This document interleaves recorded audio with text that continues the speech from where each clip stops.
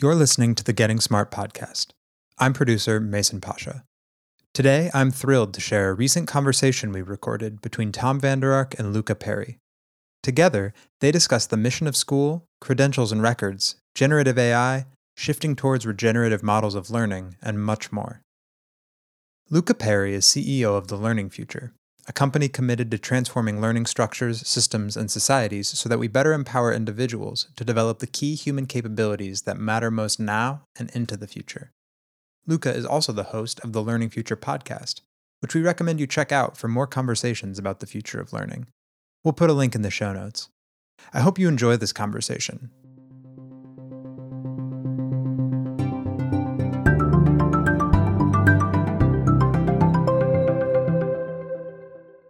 Mate, I really think since the last time we spoke, a few small things have happened in terms of disruptions to the global world, to, certainly to the ways of being, not just the ways of learning and working. And, this is a real moment in time for us to think about transformation as one of the kind of big themes that's emerged post, maybe even during pandemic, and certainly now with the other generative AI, ChatGPT disruptions. So I'd love you just to. But look, yeah.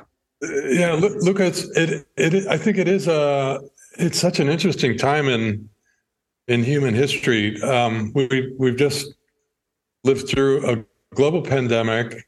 It's really the first time in terms of disease and communication and culture and economy and climate that it's obvious that we shared a small hot planet, right? That we've suddenly, just in like the last 36 months, understood how connected we are, right? We've added hyper connected to VUCA, in the last 6 months, and whether it's a disease vector or a communication vector or an economic vector. Not right now, the infection is inflation. And a climate vector. I have this overwhelming sense of mutuality that we're experiencing things as a species for the first time, and it feels. And you could add ChatGPT, right, and the way that exploded in December, and suddenly it's used globally by millions of people for fun and learning and other applications. So, wow, what an interesting time on so many different fronts that required organizations, not just learning organizations, but I think all organizations, to sort of rethink mission and deployment, right? How you carry out the work that you've taken on. Tom, I really like the overview effect. When an astronaut goes into space and then looks back at Earth, and they report having this acute realization that we are fully interconnected. And I think the way you framed all that, it's kind of like we've all been having our own micro overview effects that, oh, wait, everything is connected. And the systems, the legacy systems that we've been utilizing, that we've inherited, frankly, be they economic, be they ecological, be they educational, I think really are at this point of needing to be repurposed and shifted. Let me add that one of the unfortunate things that signaled by Russia's invasion in Ukraine is that we're living also through a geopolitical recession, and so what Thomas Homer Dixon, a Canadian, 15 years ago, predicted in the ingenuity gap, he said, our collective responsibility is going down while the complexity of our shared challenges is going up, right? And so we're facing these global crises, but with less collective responsibility. And so I guess in some respects that is daunting for young people, the new existential threat that many young people feel pretty personally and tangibly. Is that one of the reasons that you feel so strongly about social emotional learning, about well-being? Isn't that an important part of your practice and the way you're thinking about? Yeah, absolutely, Tom. Because I feel like one of the questions is, what is a school for? Or what school could be is another great frame, of course, by a colleague of ours. But this idea that, all right, if there's all this disruption happening and as you say, kind of a decline in the kind of globally, or even the neoliberal narrative, frankly, then what's next? How do we find meaning when we see this collapse of meaning? And clearly it needs to be a return to something, in my view, not an invention towards something necessarily. And that return is, towards deep, fully human ways of learning being. And that's why the elevation of social and emotional dimensions of learning is such a huge part of our practice. And my work as an educator and leader, because I really feel that now it's always been the moment, Tom. It's like now's the moment. No, the moment was always. But certainly, when we think about how do we try to bake in the right type of capabilities, even just to cope, to self-regulate in a very complex, ambiguous, and now, as you said, hyper-connected, now added to VUCA world, it's overwhelming. And so what's the school for? Clearly, it can't just be about academic achievement, because if we get to this point where a young person has succeeded under that traditional model, they've got great grades, they've got a high GPA, it's because we're focused on, as Professor Gene Clinton, a colleague of mine, would say, the tyranny of cognitive obsession. It's actually, what's the point of being a great thinker, Tom, if you aren't socially connected and you can't manage your emotional tone? And you can increase that to being physically well, and even the spiritual question, and to be connected to something greater than yourself, be that religious tradition or the sense of purpose. What is my life unfolding towards? What might be mine to do, Tom? So I think that perspective. Luca, I think that's really been our great discovery or rediscovery of the last 36 months. Our friends Klein and Liang wrote this book, How to Navigate Life, where they called it the purpose mindset. Yeah. But we really believe that, I guess we've come to understand the importance of learner agency, and agency come to expressed to be expressed as a sense of purpose, and that idea really has to be central to every institution of learning. That it has to be about helping young person discover who they are and what they're good at, what their interests are, and where and how they want to begin to make a contribution in the world. We summarized that right at the beginning of the pandemic in a book called Difference Making at the Heart of Learning, and where we argued that this idea of difference making or contributive learning, a mutual friend would call it, really that sense of purpose of making the world a better place, there's a new opportunity to root those ideas as part of the new mission of education. It's absolutely right. And even I think it just comes back to the whole notion that we're all connected, and perhaps the journey, Tom, is, you can't evolve unless you're involved.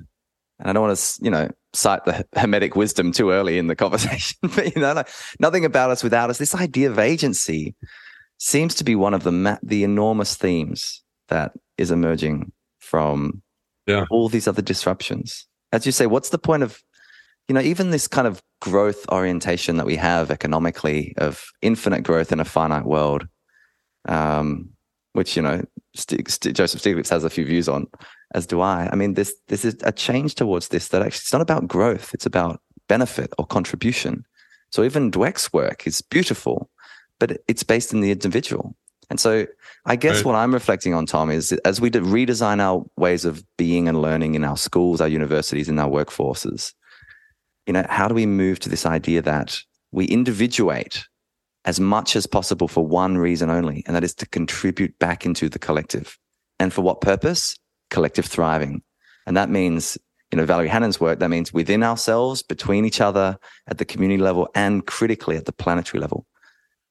So how do we start? You can't, if you don't care about something, you don't act. And so how do we begin to, how do we remember to care that we're all in this together? I think is I like this idea of the purpose mindset.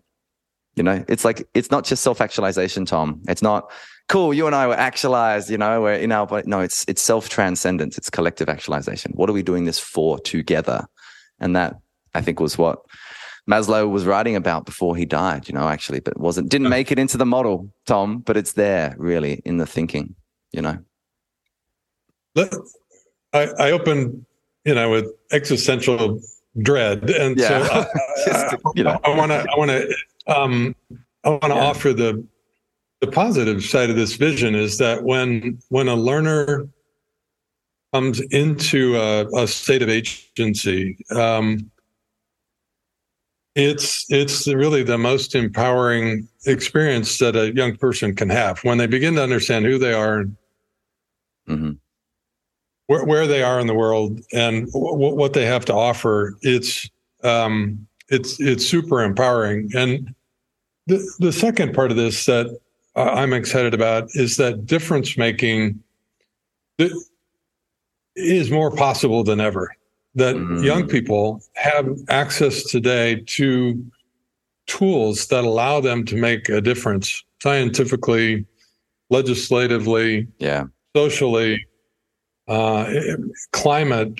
On every front, it's more possible for an individual young person, and especially a collective of young people, to engage in work that matters to them and to their community and make a tangible benefit.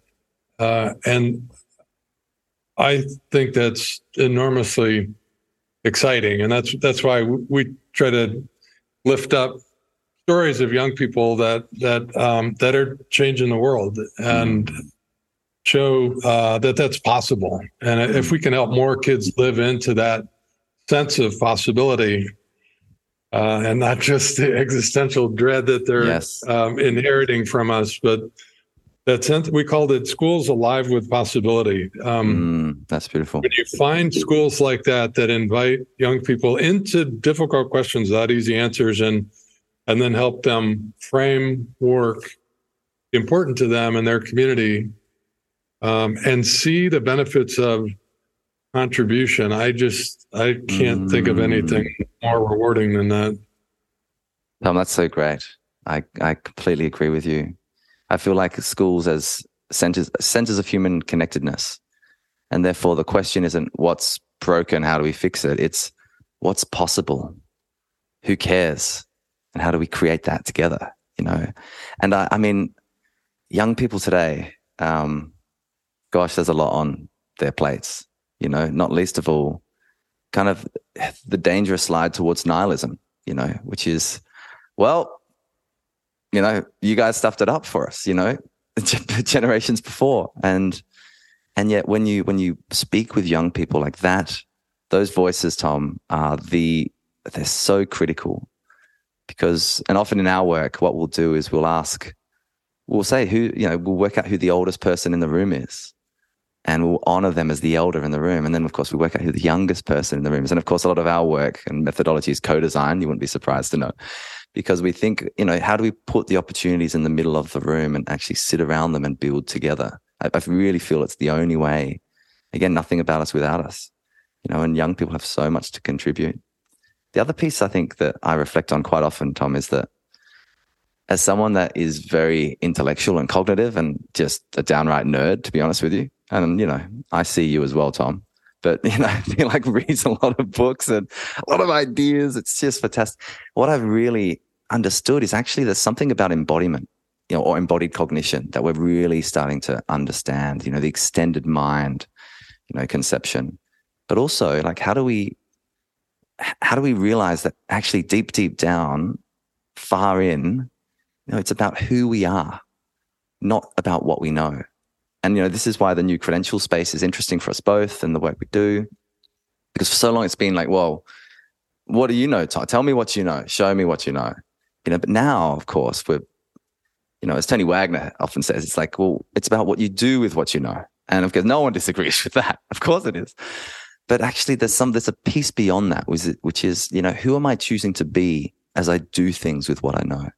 So this is kind of the identity piece, the contribution piece, coupled with skill set. So it's mindset, skill set, knowledge set. And I really feel like if we can get, great education has always gotten to that level of depth, I feel. And of course, it's just been because of the legacy systems and particularly the credentialing systems that we've created. At worst, they take a multidimensional human being that's irreducibly unique and turn them into a single number. And perhaps at best or better is seeing this idea that actually what's ours to do. And I know you've done a lot of work with wayfinding in particular, and how do you support young people to design their way forward? It's not that you find your purpose all of a sudden. Oh, there it is. It's over there. It's by that tree.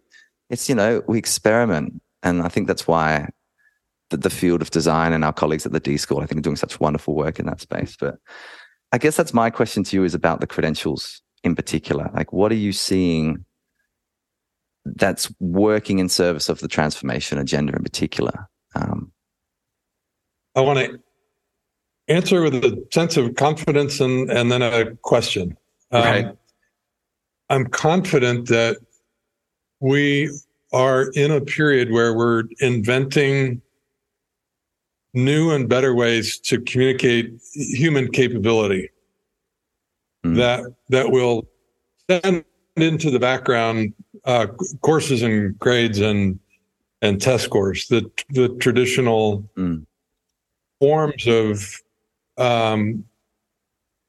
talent transmission for the last 150 years. And I do believe that the digital credentials based on demonstrated competence, riding in open and interoperable learning and employment records will give us a much more full, a much more complete way to curate the way we share our capabilities with others, whether it's a college or an employer or a potential partner and scholarship organization.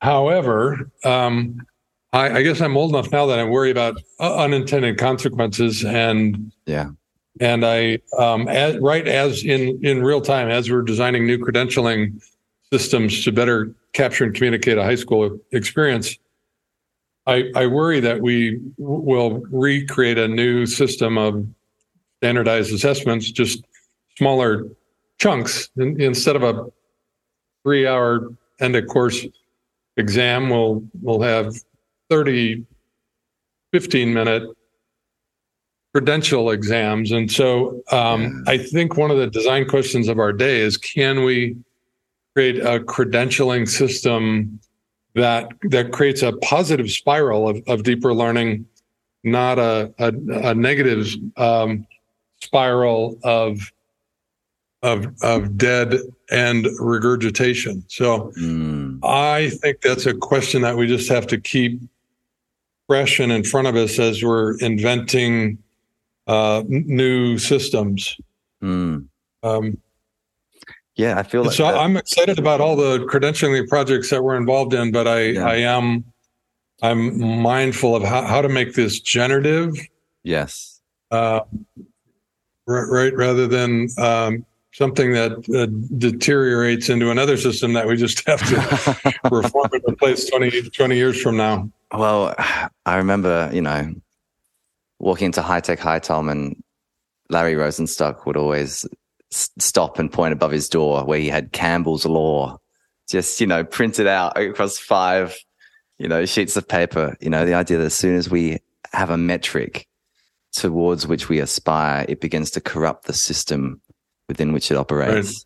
And it's such a powerful way to think about, okay, well, if this is what success is, if we're not careful, we orient everything that way and we actually forget about the actual activity that gets us to the success. We start to try to shortcut problematically so. So I feel like that is one of the challenges for, I think, everyone working in the new metrics, new credential space. I do like the shift from testing to recognition and from, in some ways towards evidencing. I think is a far better way to think about the way that we try to broaden and I would say humanize, although that triggers some people, Tom, but really humanize these systems so they become more human-centered in their design, away from, in some ways, the competition towards a more, well, actually, here's what's mine to do. And, if we think about the ikigai, that beautiful Japanese principle that I often share it through my work because I just think it sums it up, what am I good at? What can I get paid for? The professional side, coupled with what do I love? And then ultimately, what does the world need? And it's I just feel like it's system failure, Tom, when we have young people who are placed in these positions where they choose not to study something that brings them life, that makes them feel fully alive, a passion, because they think if they study a different subject, the system will reward them more highly because they're good at it. And I feel like that line that we've drawn, which is about what are you good at, what can you get paid for, is the legacy of mass education systems. I'm very pro-employment, Tom. Don't get me wrong. Like having a job is the most powerful way to create meaning in your life and to contribute back into an economy and a marketplace. But it's not sufficient unless that role includes your life, includes other aspects. Yes, it's about moving towards more and more doing what you love. But I think stoically, because I've been informed by that group of thinkers, it's also loving what you do, appreciating what's in your life and choosing to be the person you aspire to be, as much as that's possible in a world that's overwhelmed with existential dread and anxiety, frankly, as well. We haven't spoken about mental health, but the World Health Organization was already talking about that being the greatest global burden of disease, being depression, not some of the other physical ailments that we have, but some of these psychological ones.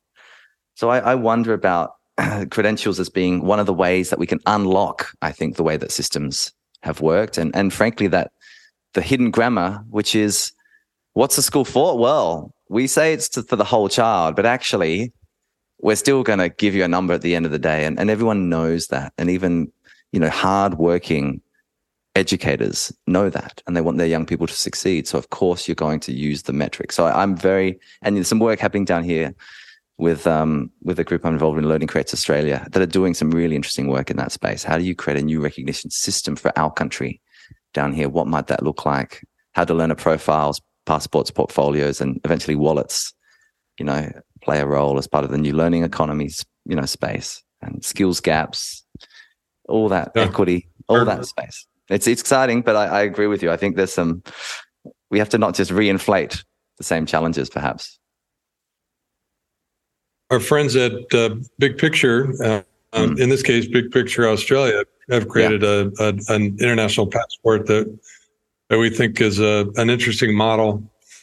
And the call before this one, Luca, was with our friends at Da Vinci Schools in Los Angeles, and they build a spiral of ikigai. They begin inviting ninth graders to ask themselves that question of who am I, and what am I good at, and what do I care about, and how could I turn that into a sustainable business model? And so I love the way they're thinking about not only educational experiences, but incorporating work-based learning. So engaging with the community so that there's community-based learning experiences that are also part of this ikigai spiral. And they'll capture those work-based learning experiences in a portfolio. And so I think combining traditional uses of credentials with evidence of experiences, and including portfolios, is going to be in this extended transcript into a learner record that incorporates multiple forms of evidence that I think more fully allow young people to express who they are and where and how they have made a difference, and then to express their aspirations for future contribution in new and better ways.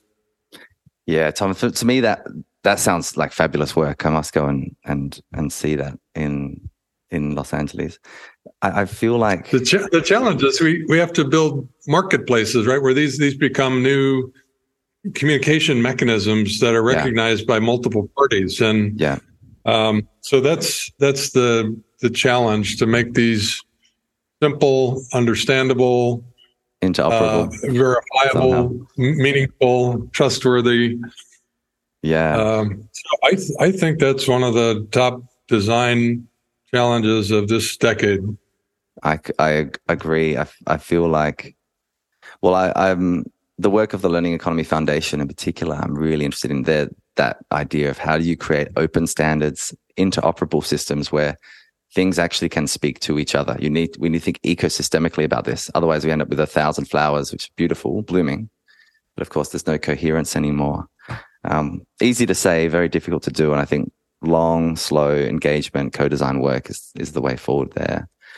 Tom, I feel like the other piece on the credentials is, if you've got 1,000 learner wallets or learner portfolios going into a university, how on earth this is one of the interesting questions. How does admissions come deal with that? And the answer, frankly, is eventually, increasingly, looking at automation. And we haven't spoken to it that much in our conversation, but generative AI, November 30th, 2022 is a date that my deep AI friends, have marked in their calendars, because there's before that moment and after it, not because new tech happened, but because the paywall was removed in some ways. And so ChatGPT, based on 3.5 OpenAI, educators are paying attention, as are, big tech companies across the board.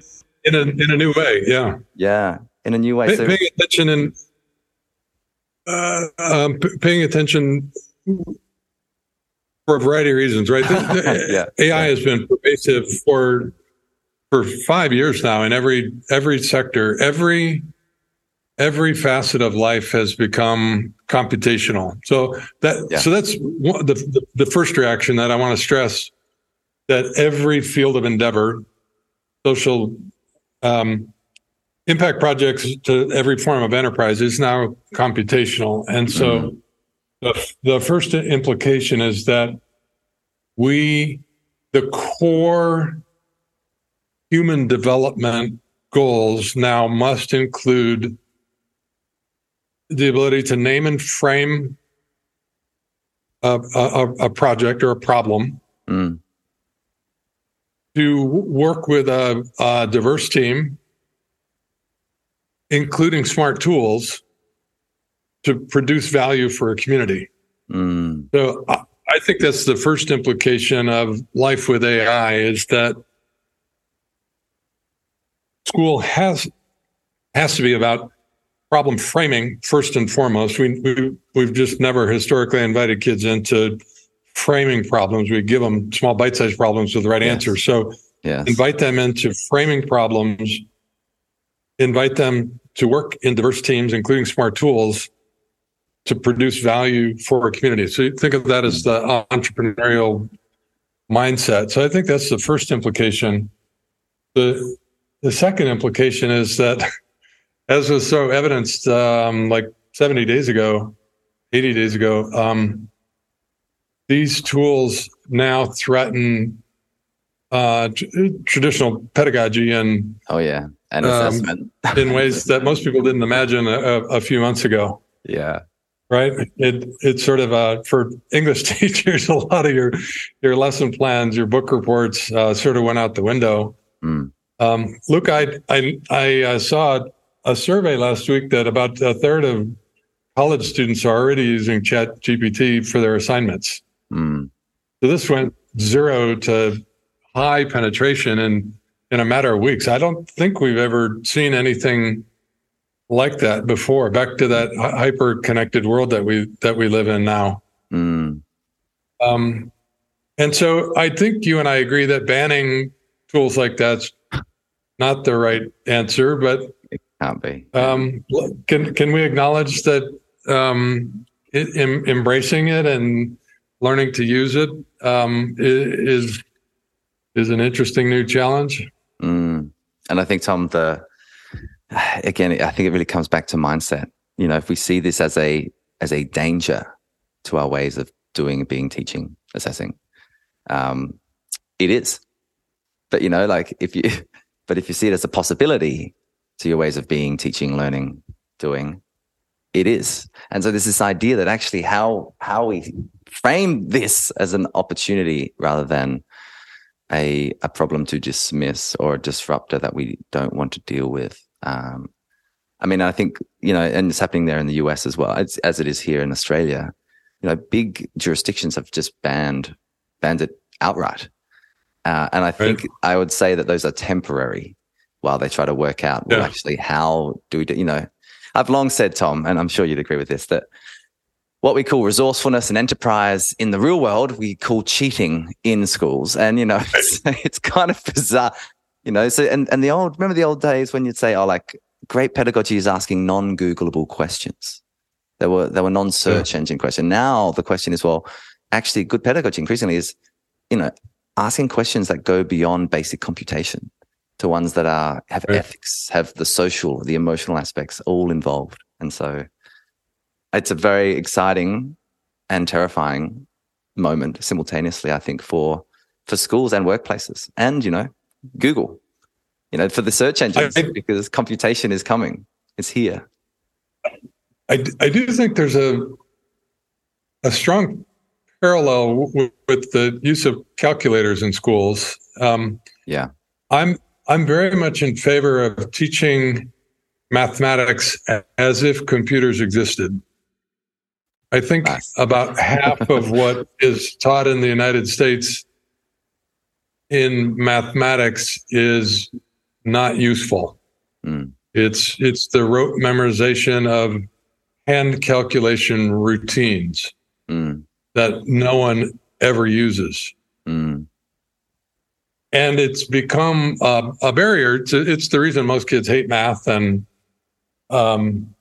don't do well, because what we teach is so irrelevant to real life. And I'm saying that as an engineer and a former finance guy, and you know, I haven't factored a polynomial in 40 years. So I'm comfortable with a new mental model that I have developed on how we should teach mathematics, particularly math modeling, in the age of computers.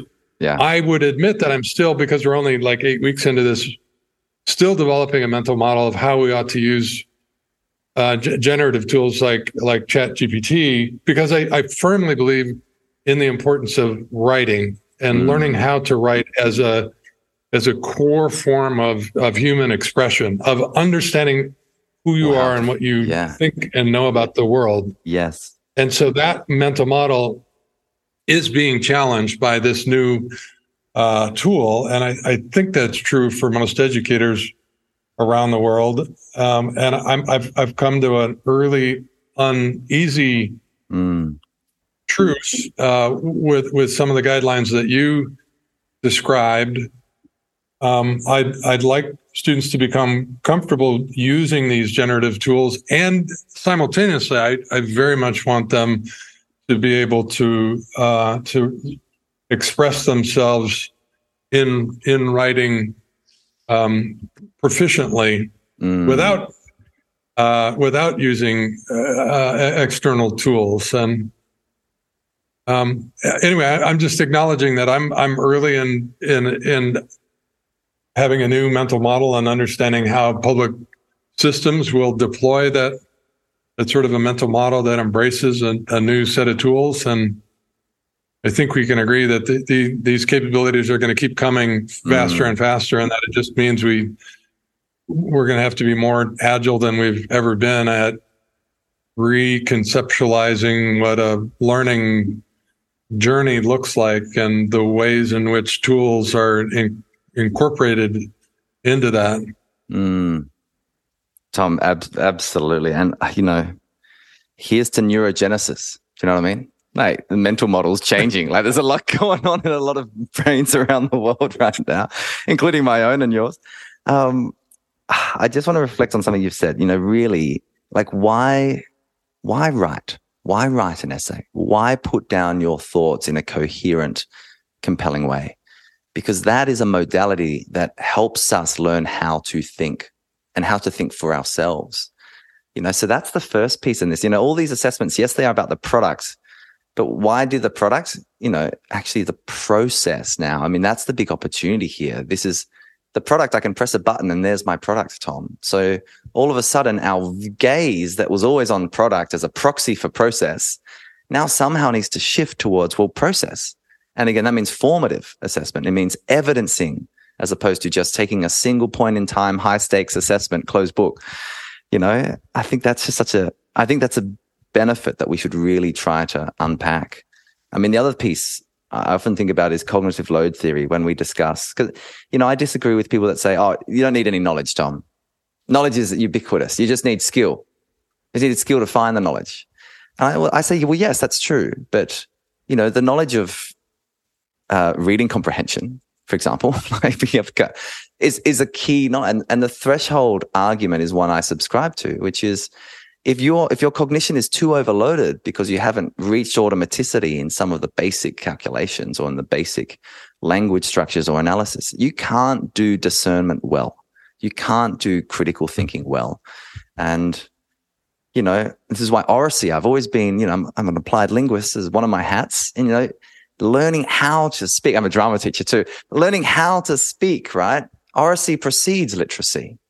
And so are we actually asking the right questions and doing Socratic seminar and engaging in these participatory pedagogies more?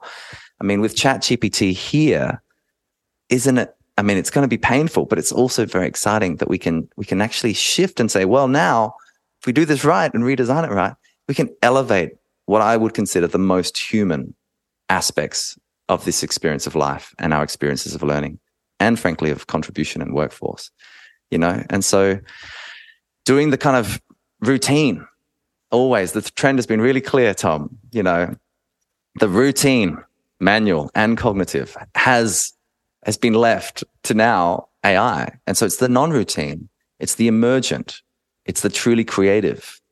I feel like ChatGPT gives us the opportunity to become more creative and be more creative hustlers, to use, Sam Seidel's beautiful frame of his book, like this idea of, how do you take this idea, use the tools available as a young person, and then create something remarkable? And I mean, there's just example after example in every community of young people taking this so far beyond what we thought it might have been used for. Let's also acknowledge that we've been talking about some of the big design challenges of this decade. So the design challenge here is to invent a new form of ethics, right? A new way to be together collectively with these new tools. And what we need a new set of ethics around human expression, writing and art and music. We need new business models. Yes. Around these that encourage rather than discouraging human expression. And we need a new way to acknowledge contributions, both man and machine, to two forms of human expression. The other aspect of ethics is that I'm afraid AI is accelerating a winner-take-all or winner-take-most economy. Yeah. And so I'm really disturbed about the level of inequality and the way many of the factors we talked about at the opening, pandemic, climate change, as well as AI, are ratcheting inequity. And so in addition to a new ethic for this age, we need, feels like a new economy for this age, one that is, as you said beautifully, is reflective of more of a collective than the individual. So we have work to do. Yeah, maybe we got some, just a little. But I'm an optimist about this. I do feel like these tools, if deployed properly, I completely concur with the view on ethics. who owns what. And we are seeing, I think, such a chasm now between the truly creative class and then the consumerist class. And that's a danger when you have 8 people owning the same amount of wealth than the 3.5 other billion, poorer people of the planet. Right. I mean, that's a design flaw at the heart, I think, of our society that ought to be rectified in some way. And I'm not sure exactly how that happens. But, people like Mariana Mazzucato and Professor Kate Raworth and others, these are female professors of economics. They've got some really good things to say about it. And so I would just point to their work and say, all right, donut economics, social foundation, ecological ceiling.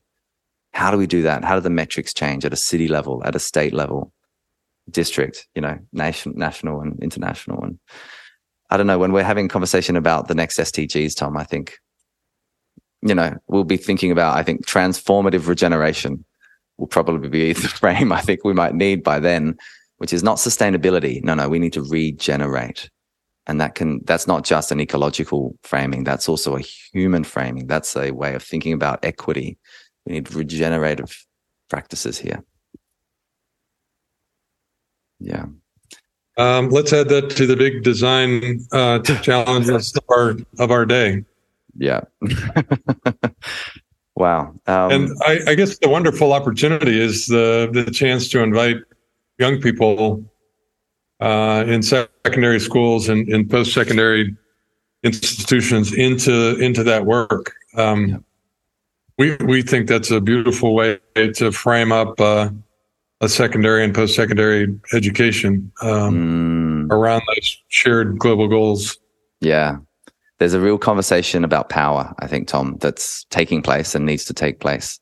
And, this is like, are people going to give power? Do educators give power to young people? Do communities give power? Are those that hold it willing to share it? I mean, that's a really interesting, I think it's the only way we do transformation is we repurpose, we repower, and then we repractice. And that's just to quote the big change work out of the UK. I really think that's the way that we transform our world, our systems, our community, and maybe even, Tom, ourselves. Who knows? Tom, it's been such a wonderful delight to speak with you after, a couple of years. Well, actually just a year since we last spoke at South by Southwest, but I really appreciate the work that you and the team do at Getting Smart. And I just think your gentle yet beautifully critical way that you think about the future of learning. So thank you so much for sharing with us today. And it's been great to be a part of this conversation as well and support the work that you're all up to there. Great to be with you, Luca. Thanks for your beautiful vision of what's possible in learning. And can we consider this a conversation to be continued? That's definitely. No, you're ending your day over there. I'm starting mine. I'm going to be mulling on all these things for the rest of the day. But yeah, definitely some more deep work to come. And long-term work with long-term people, Tom. To quote Naval, that's the way to go. So, mate, it's a real pleasure. Until next time. Thank you. Until next time. Thanks for tuning in to the Getting Smart podcast today. We want this podcast to be actionable, insightful, and a great way to learn about what's next in learning. In order to stay on the cutting edge, we need people in the field to tell us what they're hearing, what they're wanting, and what they're needing to learn more about. Got a topic or a guest in mind? Send your recommendations to me, Mason at gettingsmart.com. And if you like what you're hearing, don't forget to leave a review in Apple Podcasts or subscribe wherever you listen. Feel free to share the podcast on social media using the hashtag GSPodcasts. Thanks so much.